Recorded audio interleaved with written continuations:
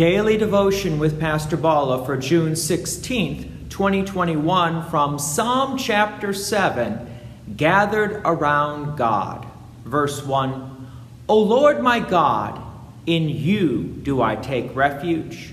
Save me from all my pursuers and deliver me, lest like a lion they tear my soul apart, rendering it in pieces with none to deliver. Here the psalmist is reaching out to God for protection. The concern is that the pursuers of the psalmist tear the psalmist's soul apart. It's interesting that the psalmist doesn't say my body, but the soul. For that is exactly what Satan, the devil, is actually looking for.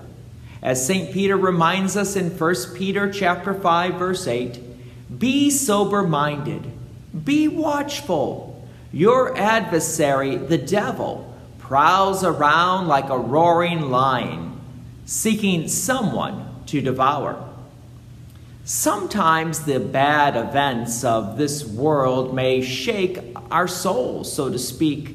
That is, our faith and trust in God. So the psalmist asks for help, not just for the body, but also help and comfort for the soul. Verse 3, O Lord my God, if I have done this, if there is wrong in my hands, if I have repaid my friend with evil or plundered my enemy without cause, let the enemy pursue my soul and overtake it, and let him trample my life to the ground and lay my glory in the dust. The psalmist is also concerned with his own actions. How many times have we sinned and not even realized it? I love the illustration that Martin Luther gives regarding these verses about a fig tree that produces figs even in the midst of thorns growing around it. Wow. Because how many times do we experience people sinning against us? And Luther would remind us that we also need to keep on bearing fruit, regardless how many evil people there are around us. Basically, to continue to show love and forgiveness, bearing the fruit of Christ's love. Because one of the many traps that the devil likes to set for us is that when evil comes our way, we want to respond with evil. If we do respond with evil, we're actually pulling ourselves away from the love of Christ.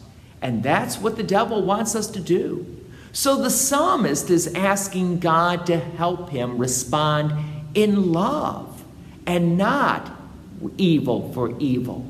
For we don't take revenge, but leave it in the Lord's hands. As the psalmist continues by saying, verse 6, Arise, O Lord, in your anger. Lift yourself up against the fury of my enemies.